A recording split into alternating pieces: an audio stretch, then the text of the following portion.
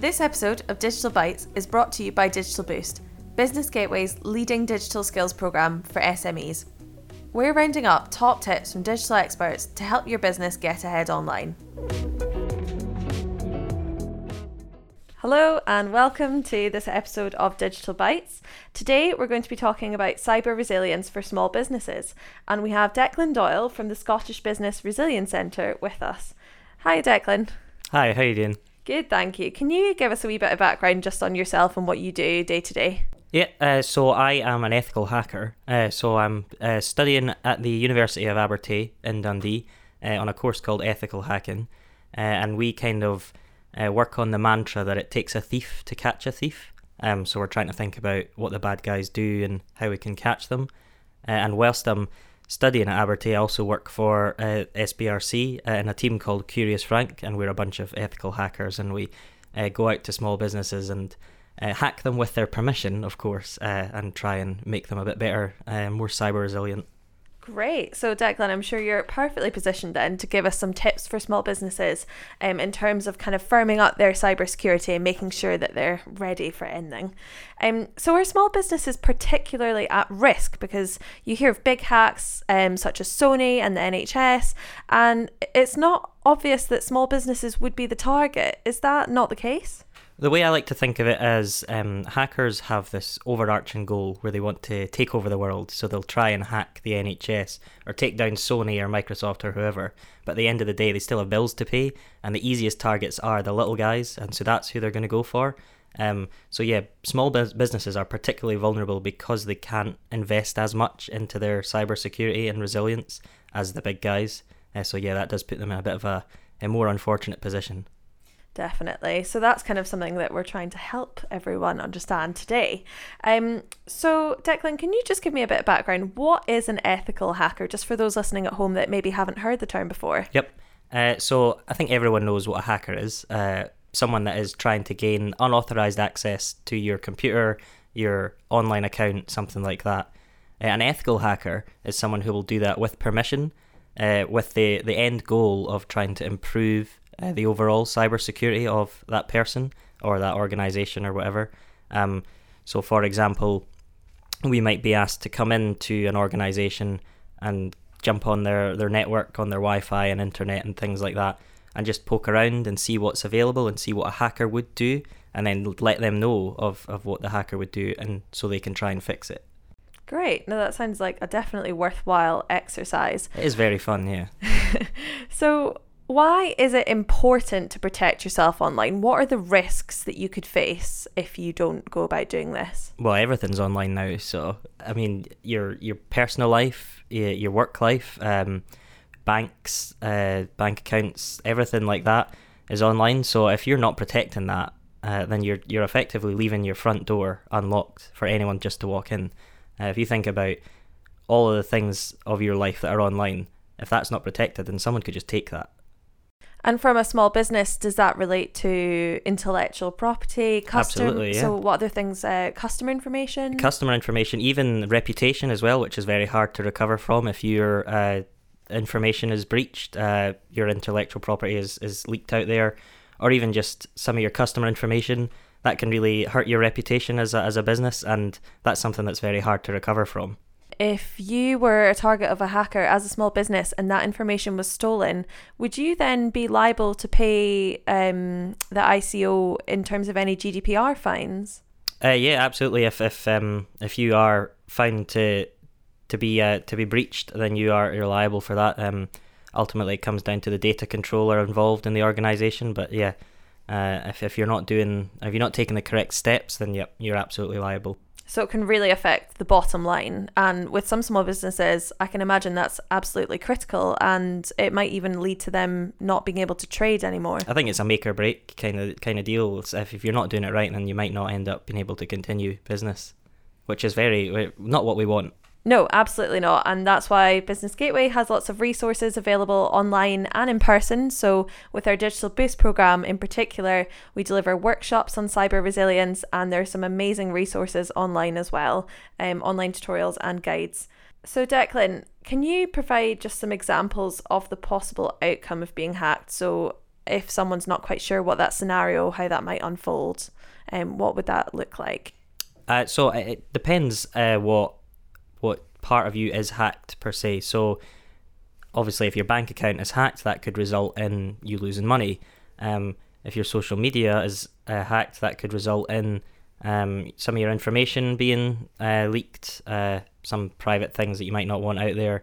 If your actual computer is hacked, then that could be then taken control of by a hacker, and they could use that to perform other illegal activities. So there's techniques called botnet attacks, where a hacker will attempt to hack a bunch of different devices, particularly these days with the Internet of Things.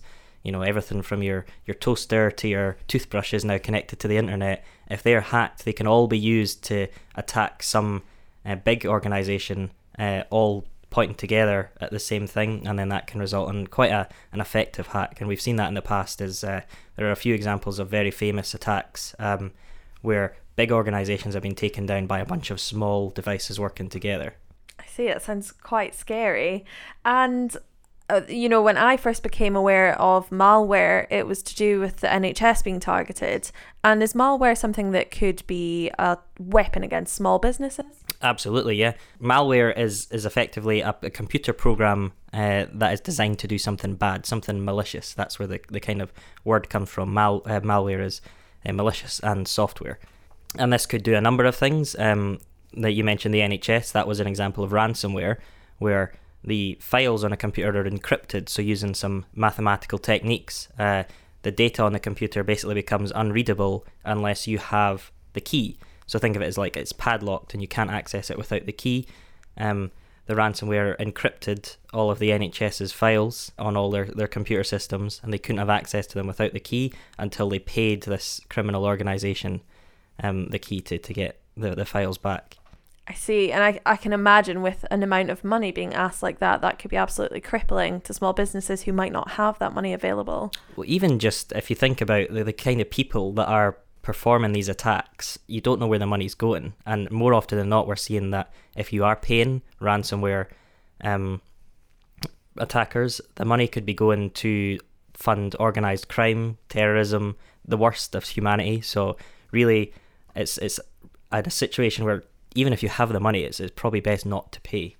Absolutely. And who can you reach out to get help if something like this happens to you?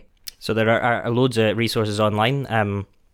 We ourselves, the SBRC, Scottish Business Resilience Centre, we will point you in the right direction. We have a bunch of resources on our website. The NCSC, the National Cyber Security Centre, another great place to go to. That is the government organisation responsible for the UK's cyber security. Local police forces as well. So there are places that Police Scotland will direct you to, and various other police forces to report cyber crimes, because a lot of these cyber crimes, when it comes to businesses, small businesses in particular, are going unreported. And really that's a part of the problem, is not reporting if you are attacked, because yes, you are holding your hands up and admitting that you've been attacked or hacked, but every piece of information helps, and if we can all work together, then we can try and go after the guys that are doing this. Absolutely. I can imagine that helping to kind of trace those patterns will lead to being able to catch whoever it is. It's the same with any criminal organisation. Or criminal investigation, the more evidence, the better. And it's good to know as well that local police have the resources and they can point you in the right direction, essentially. So Declan, can you tell me what a few common mistakes might be that small businesses might be making already, but maybe they're not aware that could lead to them being vulnerable to attacks? Yeah, absolutely. I think the biggest thing is just kind of being cyber aware. Obviously, a lot of businesses can't afford to invest, thousands and thousands of pounds in the best computers and things like that to protect. But what they can do is just talk about it in the office. Make sure that you're using good passwords. And so when I say good password, I don't mean some sort of fancy cryptic word with uppercase, lowercase numbers, all things like that. We just want something long, like maybe a sentence, 4 or 5 words put together. That would greatly enhance your cybersecurity, as well as using different passwords for different websites. Now that can be a bit tricky, so we would recommend using something called a password manager, which is a piece of software you can install or you can access on the internet that will store all your passwords for you, and you just need to remember one good password and it will access all your other passwords for you. And these guys invest a lot of money in their security, so you can trust your passwords with them. Absolutely. I imagine that's a really useful tool, and I know that those are available as well, some for free, some for very low monthly subscriptions. Yes, and they can be an absolute lifesaver. And then in terms of antivirus software, is that something that small businesses should be investing in? So antivirus software is interesting. It's always good to have. However, a lot of the time you'll find that the kind of built-in software on Windows is good. It's come a long way. If you remember the days of Windows XP and Windows Vista and things like that, it was not the best back then, but Windows 10, Windows Defender is actually really good. So that could get you by if you can't really afford to pay for the better products. And if you're operating on Mac and you obviously don't have access to those Windows, is there an equivalent?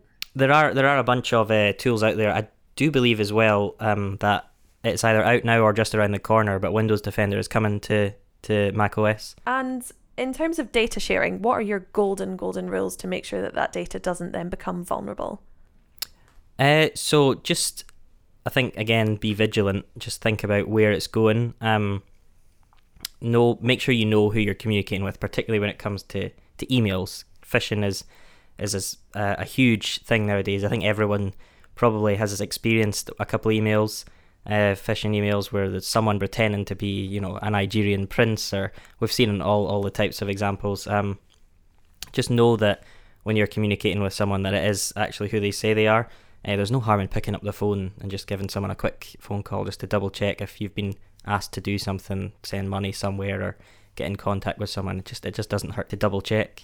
Absolutely. And I know that there are those kind of examples of microphishing where it might even look like it's come from your boss. Exactly. Because they have that information. So is there any kind of giveaway signs on the email that are things to look out for? Just, for generic phishing emails, they're usually not very grammatically correct, and they usually are too good to be true, things like that.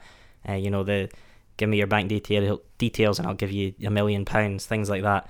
For the spear phishing emails, which is what we're talking about there, where the hackers have kind of done their homework, you just need to really read into the email, check the email addresses that it's come from and make sure it is actually legitimate. So you might see that maybe a 0 in a email is being replaced with an O, or vice versa, or things like that. Maybe an I is a 1. Just double check that is legitimate, and then read the email and think, is this what this person would say? Is this what they would type like? And again, just pick up the phone and ask. Yeah, I think it's definitely good to have your wits about you in those scenarios. Exactly, yeah. And just in terms of being prepared for a cyber breach, what are the tools, what are the top tips that any small business can start investing in now and start kind of putting safeguards around the various digital elements of their business? I think it's actually pretty easy when you think about it. Just know what to do. Have a plan. You'll know what to do if you hear the fire alarm, but do you know what to do when you've been hacked? Just maybe sit down, get all the staff involved and think about who's in charge of customer relations, who's in charge of making sure the data is safe, who's in charge of making sure the business can continue, things like that. Just talking about it and even having a practice run just to one day say, right, we've been hit by a ransomware attack. What do we do? Who do we go to? Who do we talk to? Things like that. And also, if you have a plan, don't store it on the computer, or you can store it on the computer, but make sure you have a physical copy somewhere, because if your computer is out of use, then if that's your only copy, you're not going to be able to have access to it. In terms of working from home, so this is something that we see a lot of people starting to do now, and it's great that it's so flexible. Are you more at risk if you're working from home? I wouldn't say you're more at risk. You just need to be aware of who else is on your Wi-Fi network. If it's your family home, you're probably safe. I'd imagine you trust your family, but if you are working from like a library or a coffee shop or even on the train, you do need to be careful of public Wi-Fi. I would try and avoid it if you can. Okay. I know that data plans can be quite expensive sometimes, but it is safer to use your mobile data than it would be to use your public Wi-Fi. So if you can do that, then I would.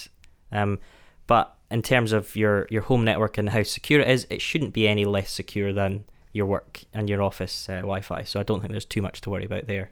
Fantastic. Just a couple quick things. So in terms of till systems, Okay. is that something that could be hacked? Absolutely, yeah. We have seen that before. Chip and pin machines, the point of sale machines, tills as well.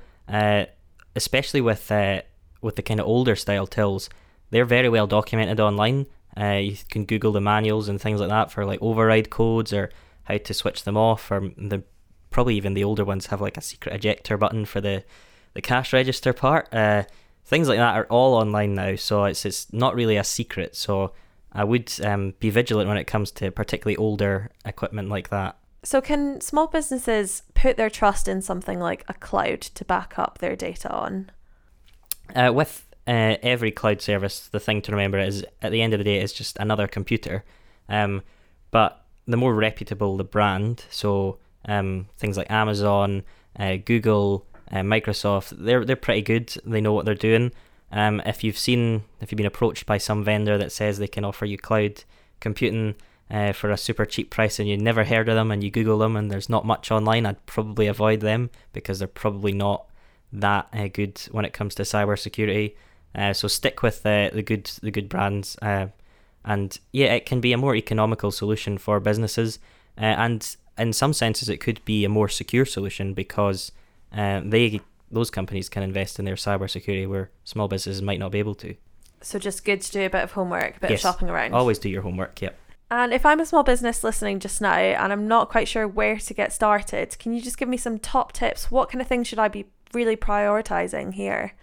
I think first and foremost, make sure your computers, your phones, things like that are just up to date. It's a bit of a pain when you get that little notification saying you've got an update to do, and yeah, it can take maybe an hour or two depending on your internet speed. But just absolutely do them. The reward you get from doing an update, which is usually free, is really, really rewarding in terms of your cybersecurity. They'll come with the latest updates and known fixes to known cybersecurity issues. So yeah, absolutely, just do your updates. And then secondly, just the advice we were talking about earlier when it comes to passwords and things like that, just try and follow that. Fantastic. And then I guess 3 would be kind of training, just so everyone on the team is aware of what to look out for and what the next steps are really if something was to happen. Absolutely, it's a team effort, so just make sure we're all talking about it. It's it's kind of common sense when it comes to, as I said earlier, when the fire alarm goes, what to do, but just make sure everyone knows what to do when it comes to cybersecurity. It's common sense to lock your door. Is it common sense to lock your computer when you go away from it? That's kind of what we're trying to teach people here. So yeah, just get talking about cybersecurity. Fantastic. Thank you so much, Declan. That's really helpful. And if you are a bit still unsure about cybersecurity, then as Declan said, there are lots of amazing resources available online, including on the Scottish Business Resilience Centre website and on Business Gateway through our Digital Boost programme. Thank you very much for listening. And if you've got any more questions, please don't hesitate to tweet us at BGateway. Thanks, Declan. Thank you.